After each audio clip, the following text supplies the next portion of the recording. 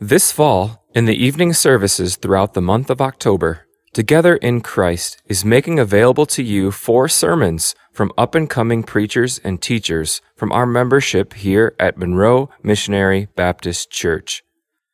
For the last couple of years, these men have been working to grow their preaching and teaching skills through weekly classes and opportunities to preach to our congregation. This opportunity is given to these men in order for them to put into practice what they are learning and then be encouraged, edified, and sometimes corrected and reproved by our congregation. The following message by Lucas Setzler is brought to you by Together in Christ. Good evening. If you have your copy of the Word of God, please turn to John chapter 15. That's where we are going to spend some time this evening. John chapter 15, the first 8 verses.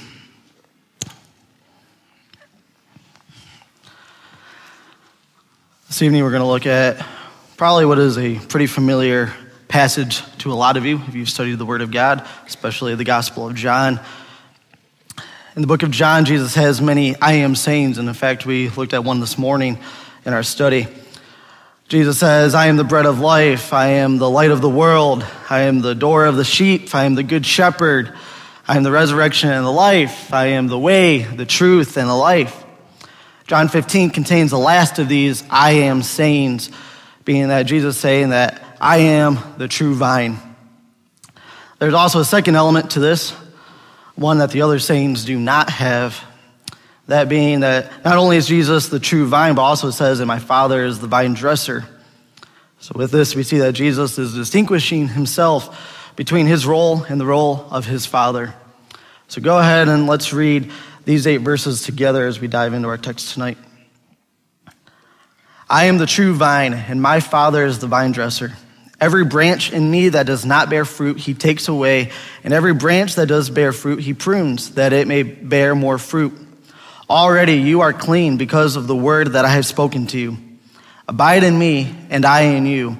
As the branch cannot bear fruit by itself unless it abides in the vine, neither can you unless you abide in me. I am the vine, you are the branches. Whoever abides in me and I in him, he it is that bears much fruit, for apart from me you can do nothing. If anyone does not abide in me, he is thrown away like a branch and withers, and the branches are gathered, thrown into the fire and burned. If you abide in me and my words abide in you, ask whatever you wish and it will be done for you. By this my Father is glorified, that you bear much fruit and so prove to be my disciples. Let's pray this evening.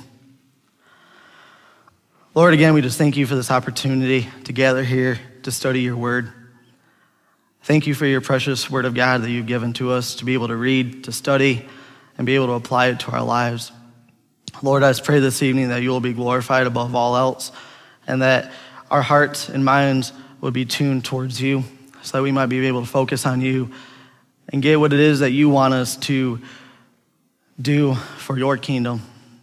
Lord, we love you, we thank you, we praise you, and it is in your name. Amen.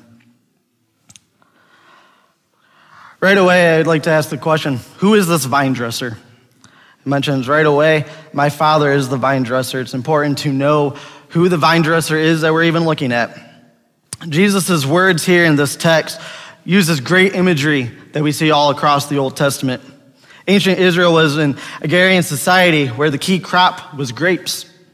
That is why there's so many metaphors and references to vines. A vine was used as a metaphor for Israel as a nation. We're going to see in just a moment in Psalm chapter 80 that God called the nation of Israel his vine. And like a vine dresser, he planted and tended it, and he expected it to bear fruit, in this case, to all nations. The Gospels show us that much of the Old Testament teachings with respect to Israel was fulfilled in Christ. The vine imagery is no different. Jesus basically said, I am the true Israel of God. Psalm 80, God calls the people to Israel to repent of their sins and return to fidelity to his covenant relationship with them. The psalmist wrote this in verses 14 through 18. Turn again, O God of hosts, look down from heaven and see, have regard for this vine, the stock that your right hand planted, and for the son whom you made strong for yourself. They have burned it with fire, they have cut it down, May they perish at the rebuke of your face. But let your hand be on the man of your right hand, the Son of Man whom you have made strong for yourself. Then we shall not turn back from you. Give us life, and we will call upon your name. The psalmist first here calls for God to return to the people, for he has departed them. Here he speaks of Israel as the vine and as the vineyard that God himself has planted. The vineyard is in very poor condition. The psalmist pleads that God would restore his grace upon Israel and that he would do it through the Son of Man. We see a prefigurement of Christ. When he came in the fullness of time, he announced that he was the true vine and that God the Father was the vine dresser. The Father owned the vineyard and was responsible for its care, its nurture, its productivity. Christ was the vine because he was the fulfillment of Israel. Now we know the relationship of the Son to the Father. We can begin to see our relationship with Christ. We see that starting in verse 2. And again, every branch in me that does not bear fruit, he takes away. And every branch that does bear fruit, he prunes, that it may bear more fruit. Jesus here is exhorting here that as Christians, as disciples, followers of Christ, we are to be fruitful. We are to multiply. We are to be productive. We are saved so that we might be faithful to Jesus Christ. It would be easy to believe that to be fruitful and multiply is a cliche saying amongst Christians because of the amount of times this theme is displayed all throughout the New Testament. This thought of reaching the lost around us with the gospel, being discipled ourselves, and then going out and discipling other people, sharing our faith, sharing the gospel so that the world might see Christ. However, many people believe that if you are a Christian, you do not have to do very much. The thought that because we are justified by grace through faith alone, works are not important or not existent. That we can just take a back seat to our faith and let things happen before our eyes. That we can just come to church on a Sunday, sing a few songs, listen to a sermon, then go home and forget about everything we've just heard or sung or thought about. Forget about it, never diving into the Word of God ourselves throughout the week, never sharing our faith, never serving inside of the church, never being the witness or the follower of Christ that we have been called to be. Just simply rest on the grace of God and be totally worthless for his kingdom. Just the thought that God's grace is enough to save us. And yes, his grace is enough to save us. And we need his grace in our lives because that is what we really, truly need. But we have to see that while we are justified by faith apart from works, we are justified by faith unto works. That means we have work to do. Nothing we could ever do would be good enough to inherit the kingdom of God on our own. That is why we need a Savior. That is why we need Jesus Christ. It is all through the work of Christ. But now, as believers of God, we have work to do for Christ. To see his kingdom expand, to see it grow, to see others come to faith through Jesus Christ. That same faith that we hold in our lives, that same faith that we've come to know and put our faith and hope and trust in Jesus Christ alone. We are to be faithful to that as believers. Be faithful to the calling that God has called us to be. But not only are we supposed to be faithful in how we are doing that, but we are also saved so that we might be fruitful. That's what we are supposed to do. We must ask then what this text is referring to when it's talking about this fruit and being fruitful. In what ways are Jesus concerned about us being fruitful in our own lives? Some believe that our task, the only task that Jesus has before us that he wants us to do anything with is just to go out and to share the gospel and to see others come to faith in Christ. And that's our only job, that's our only task, is leading people to saving faith in Jesus Christ. Others would argue that the fruit that's being discussed in this text is that of being obedient to the law of God. And these are both true and good examples of bearing fruit. These are examples of what we are supposed to do in light of the gospel, and they are important. But the entire central theme of the entire New Testament that we have at our exposure has to do more with the fruit of the Holy Spirit. the fruit of a changed life, a changed character, a character that is strengthened and nurtured by the source of holiness, that being Christ himself. Jesus here in verse 2 is giving a warning that every branch in me that does not bear fruit, he takes away. And every branch that does bear fruit, he prunes so that it might bear more fruit. When we are converted, God doesn't say to us, I have now given you my stamp of approval, so let go and let God. That's not what he says at all. He doesn't say, I'm just going to take care of everything for you. You don't have to worry about anything. No, he loves us so much that he cleanses us. He chastens us. He brings his hand on us heavily when we need it. When we need to be reminded of the sin in our lives, when we need to be reminded of the things that we are supposed to do, he does that through the Spirit that is guiding and dwelling inside of us, directing us. And that's all a part of the process to be made pure, to be made more and more like him. Jesus here makes a distinction between two different kinds of pruning. It is mentioning separating and cutting back the branches. Fruitful branches are cut back to promote growth. In our walk with Christ, we see the same thing. God must sometimes discipline us to strengthen our character, to strengthen our faith. Sometimes that happens. That is called conviction. When we are reading our word of God or through prayer or through other believers just coming and talking to us, and we know that we are doing something that is contrary to the word of God, that is the Spirit of God working and drawing us, realizing that we are not doing what it is that we're supposed to do. And then God showing us, guiding us where we need to go, where we need to turn, where we need to seek direction further. The branches here that don't bear fruit are cut off at the trunk because not only are they worthless, but they often infect the rest of the tree. People who won't bear fruit for God or those that try to stop the attempts of Christ's followers will be cut from this life-giving power. It is important when we are looking at this metaphor here that the cutting off or taking away is not saying that we can lose our salvation. In fact, all through John's gospel, he goes through the doctrines of gracious election and all of its implications, including the perseverance of the saints.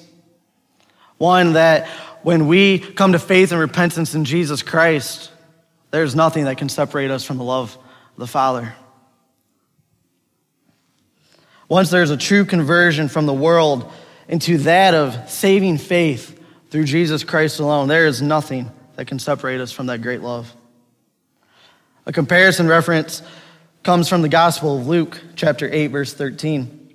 In this parable of the sower, when speaking of the seed that fell on the rock, it sprouted quickly but soon withered. And Jesus said this represented those who, when they hear, receive the word with joy, and these have no root, who believe for a while and in time of temptation fall away. These people may seem to be truly saved, and we see these people inside of our church. We see it all around us. People that seem to be truly saved, but they are not in Christ, and they ultimately fall away because they never had saving faith through Jesus Christ. I don't know about you, but I'm sure thankful for the assurance of our salvation through Jesus Christ. For God taking us and pruning us, cutting back what needs to be removed from our lives, guiding and directing us through the Spirit, through his word to show us where we need to go. It's a daily process. It's not something we can just do once a week or once a month or whenever we feel like it, but it's something that we are to do every single day, living in the Spirit of God, making sure that we are focusing on Christ and what his plan and his desires for us. Because of his work in my life or your life, because of God changing me and for me asking for my desires to be made more and more like his every day. He is pruning what is bad, what is in the way, and allowing for more fruit to grow.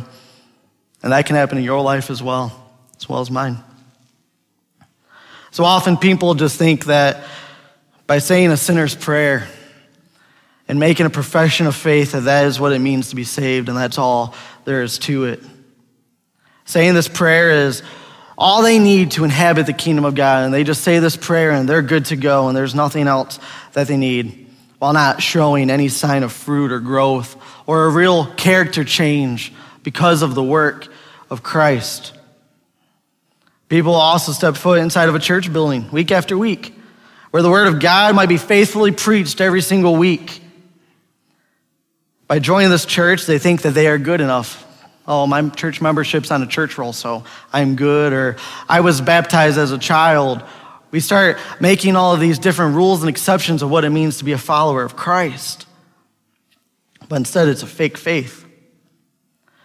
While being in a gospel-centered church where you sit and learn about the grace of God every week is a huge blessing and something that we desperately need in our lives, that does not, in fact, mean that a person is in the state of Christ permanently because they come and they listen to a sermon and they shake their head in agreement. When that person leaves, the grace of God in head knowledge form will not last an entire week without God truly dwelling inside of the life of that person and changing the hearts and the character from the old person to the new person because of who we are in Jesus Christ. And thinking about the fruit and the vine and Jesus doing the work and recognizing that it is Jesus that does the work. I told Brother Austin I was going to use him as an example. We were talking this morning about his garden, and I asked him how he was doing, and he had mentioned that he was still able to rototill his garden. And he was able to prepare, and while the season is over, and yes, as we even said this morning, we're so thankful for the heated building that we have because it's getting cold out there. Where summer is now left us and we are now in fall. And as we prepare and as he was preparing to end his garden for the season and preparing for what it would become next year and what that fruit might look like, I thought of this example getting ready to preach tonight of how God does that in our own lives. Gets rid of what is bad in our lives, shows us and guides us and directs us on what we need to do, makes us new, prepares us for a new season of life through him. If you were to go down to verse 4, it says, "Abide in me and I in you. As the branch cannot bear fruit by itself unless it abides in the vine, neither can you unless you abide in me." Jesus is using this word, abide. It is a reference to abiding in him. This word abide means to remain close to him. Our productivity, our fruitfulness is directly linked in how much we are abiding in Jesus Christ. As true Christians, we will bear fruit, but the amount of fruit to which we will bear will depend on how much we are abiding in Christ and letting Christ be the ruler of our lives. The closer that we are in our walk and our relationship with Jesus Christ will determine just how much fruit we will bear. The more that we wander or neglect the means of grace that he has given to us, the less fruit we will produce. As I was preparing, I was reading a commentary written by R.C. Sproul, and there was this example in it, and I thought it was funny because just a few weeks ago, our church had a church picnic. We weren't grilling anything like the example in this book, but the example in this book was the church was gathered together and they were having this church picnic, and the pastor noticed a congregation member that had not been at the church in a very long time, but believe it or not, there was food, and so he showed up. And the pastor went up to this person and said, "Oh, I haven't seen you in church in a while." And he said, "Yeah, I just decided I can do church on my own. I don't need church. I can do this Christianity thing on my own." So what this pastor did was, it was a charcoal grill, which I stay far, far away from. But he took a piece of charcoal and threw it out of the grill and threw it on the ground. And of course, charcoals are very, very, very hot. I know, I was scorched by it just here a couple years ago. But when you take that and you get rid of it from the fire and you throw it outside, it gets cold. It burns. That's the analogy here for a church member. If we are not inside the church, if we are not fellowshipping with other believers, holding true to the Word of God, sitting under the preaching of the Word of God, corporately gathering together for worship and several other means that we're going to go over here in just a moment, we will grow cold. We cannot do this faith, this walk of life. We cannot do it on our own because we had nothing to do with our own salvation. Our salvation was through Jesus Christ alone. And because of that, all we need in our lives and what we need the most of is Jesus Christ and nothing else. These means of grace that we have at our exposure, there's a list of 11 that I have here, of what we as a believer, what we as a child of God have in our exposure, in our possession to be able to grow closer to Christ. One, the teaching of the Word of God. Baptism. The Lord's Supper, which we as a church will participate in a couple weeks. Prayer for one another. Worship together. Church discipline. Giving. Spiritual gifts. Fellowship. Evangelism. Personal ministry to individuals. That's one I think I like the most, is just being able to gather with other brothers and sisters and believers and being able to be there for one another, really incorporate a lot of these elements, to pray for one another, to lift each other up. When someone's hurting, to help them and to point them ultimately to Christ. That's what we're supposed to do.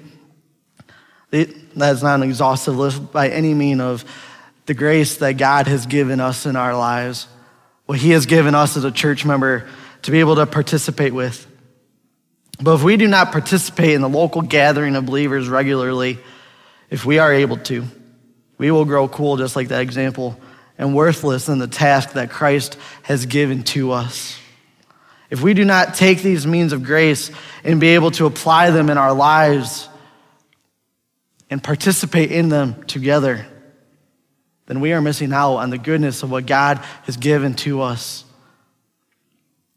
Jesus is teaching here the necessity of staying close, of abiding in Him, taking hold of Him and the goodness that comes with tasting and seeing the greatness of God. We must remember that we can't do this on our own. Without Christ, we simply can't. All these means of grace all point back to Jesus, and the reasons for doing any of these things is simply because of Jesus Christ alone. Simply abiding in Christ does not mean that we will get anything we want.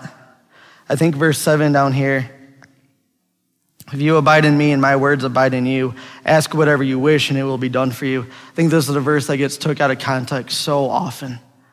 This is a verse that sounds good and great and wonderful. If we just read it for that verse alone, it just says, oh, if I just ask God for anything, He's going to give it to me, right? One thing I've desired for a while is a new vehicle. Well, if I just keep praying to God every day and ask Him for that new vehicle, He's going to give it to me. No. That would be awesome, but that might not be God's will for my life at this particular stage of time. This verse isn't just teaching that you can just ask whatever you want and it is going to be given to you. I think often people believe that when they are saved or when they come to faith in Christ that everything's going to be good and great and wonderful and there's going to be no trials or hardships. There's not going to be any temptations because all of that has got to flee, right? Because we turn to Christ. And that is, hopefully you know that to be not true. Having Christ in life, staying close to Him, abiding in Him is something that is great, it's helpful.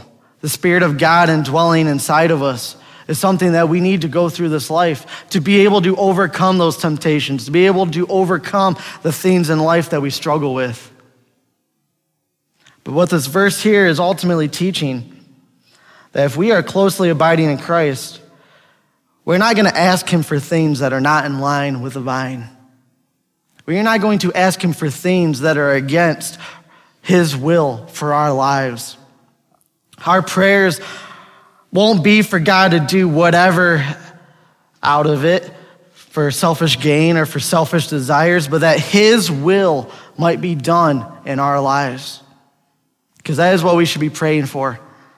So often I get stuck on what to pray for things when we hear of different prayer requests within the church or different people are sick, and selfishly we always want to pray God, heal that person. Or God, do this. We think we know what we want. And we tell God what we want. We're really good at doing that. But it might not always be what God wants in that situation. But if our prayers are not focused on God's will and they're focused on our will, they're not going to be answered.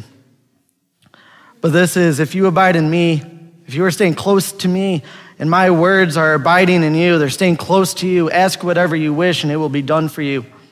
And that again, our prayers are going to turn more into prayers for God's will to be done in our lives. Ongoing dependence on Jesus and adherence to his word transformed his disciples' desires so that when they do ask whatever they wish in prayer, their request conforms to God's revealed will already. When we are abiding in Christ, that means that we are closely in communion, or at least striving for that type of a relationship with Christ. Not someone that is putting God on a shelf once a week and picking him up at 10:25 to get to a 10:30 service and to sit there for an hour and then put him back on the shelf after. But striving for relationships in that we are abiding with Christ, that we are remaining close to Christ, so that when we do struggle, when we do go through things in life, when we are going to share the gospel with people around us, when we are trying to go out and be fruitful and multiply, when we are abiding in him, he is there with us and he is going to guide us and direct us in everything, in every aspect that we need in our lives. Closely following, closely living for Christ and loving him and others as much as possible. But to abide in Christ, there must be a change. We must be a living sacrifice, as Paul speaks of in Romans chapter 12, verses 1 and 2, where he says, I appeal to you, therefore, brothers, by the mercies of God, to present your bodies as a living sacrifice, holy and acceptable to God, which is your spiritual worship. Do not be conformed to this world, but be transformed by the renewal of your mind, that by testing you may discern what is the will of God, what is good and acceptable and perfect. In that, we must put away our old selves. We must forget about what the world says they have to offer, because the world is good at telling us that they think they have what we want. And we know that to not be true because of the word of God. And as we see every day that the world is clearly, in general, not seeking out Christ and is not striving for the things of God. But we must put away our old selves, put away what the world thinks it has to offer, forsake the world and put on Christ, abide with Christ. If we are made new in Christ, if we have become a branch on that vine, then this is what we must do according to Colossians chapter 3. If then you have been raised with Christ, seek the things that are above, where Christ is seated at the right hand of God. Set your minds on things that are above, not on things that are on earth. For you have died and your life is hidden with Christ in God. When Christ, who is your life, appears, then you also will appear with him in glory.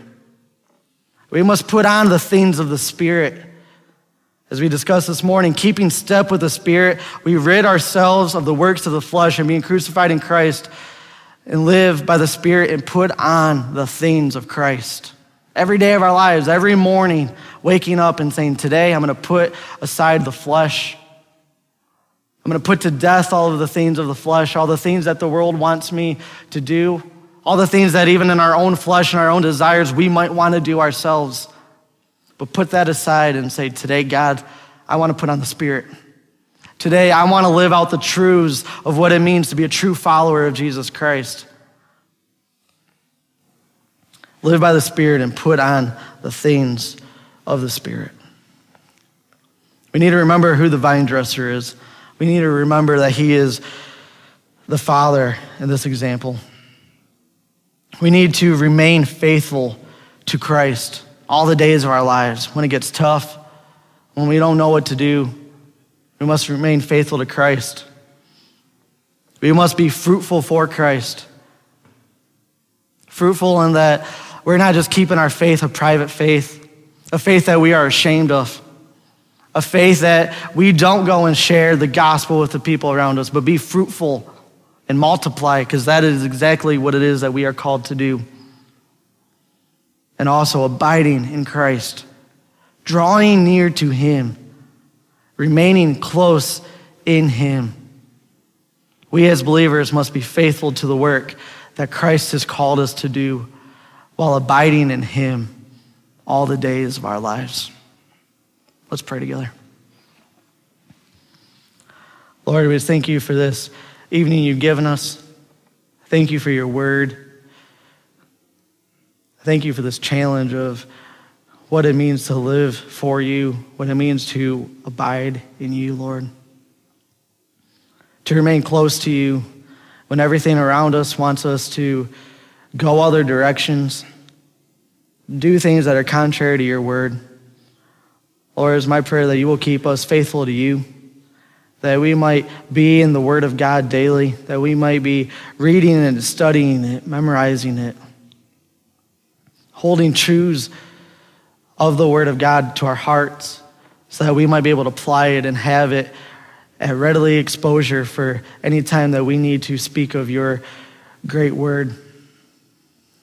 Lord, so that we might be fruitful, not for selfish gain or not so we can say, oh, we've seen X amount of people saved, but Lord, so we can say that we have expanded your kingdom, that the kingdom of God is being expanded, that when we die, and for those of us that have put our faith and trust in you, we might get to see them in heaven. We might get to rejoice with them and disciple others, Lord, to continue to grow your kingdom, Lord. Your work here is not done in us, Lord. We have much to do. So, Lord, it's my prayer that as we leave here, we will abide with you, keep close to you, draw near to you all the days of our lives, Lord. And we pray this in your name. Amen. You have been listening to a message by Lucas Setzler from Together in Christ. This content has been provided to you by Monroe Missionary Baptist Church. For more information, visit us online at mmbconline.org.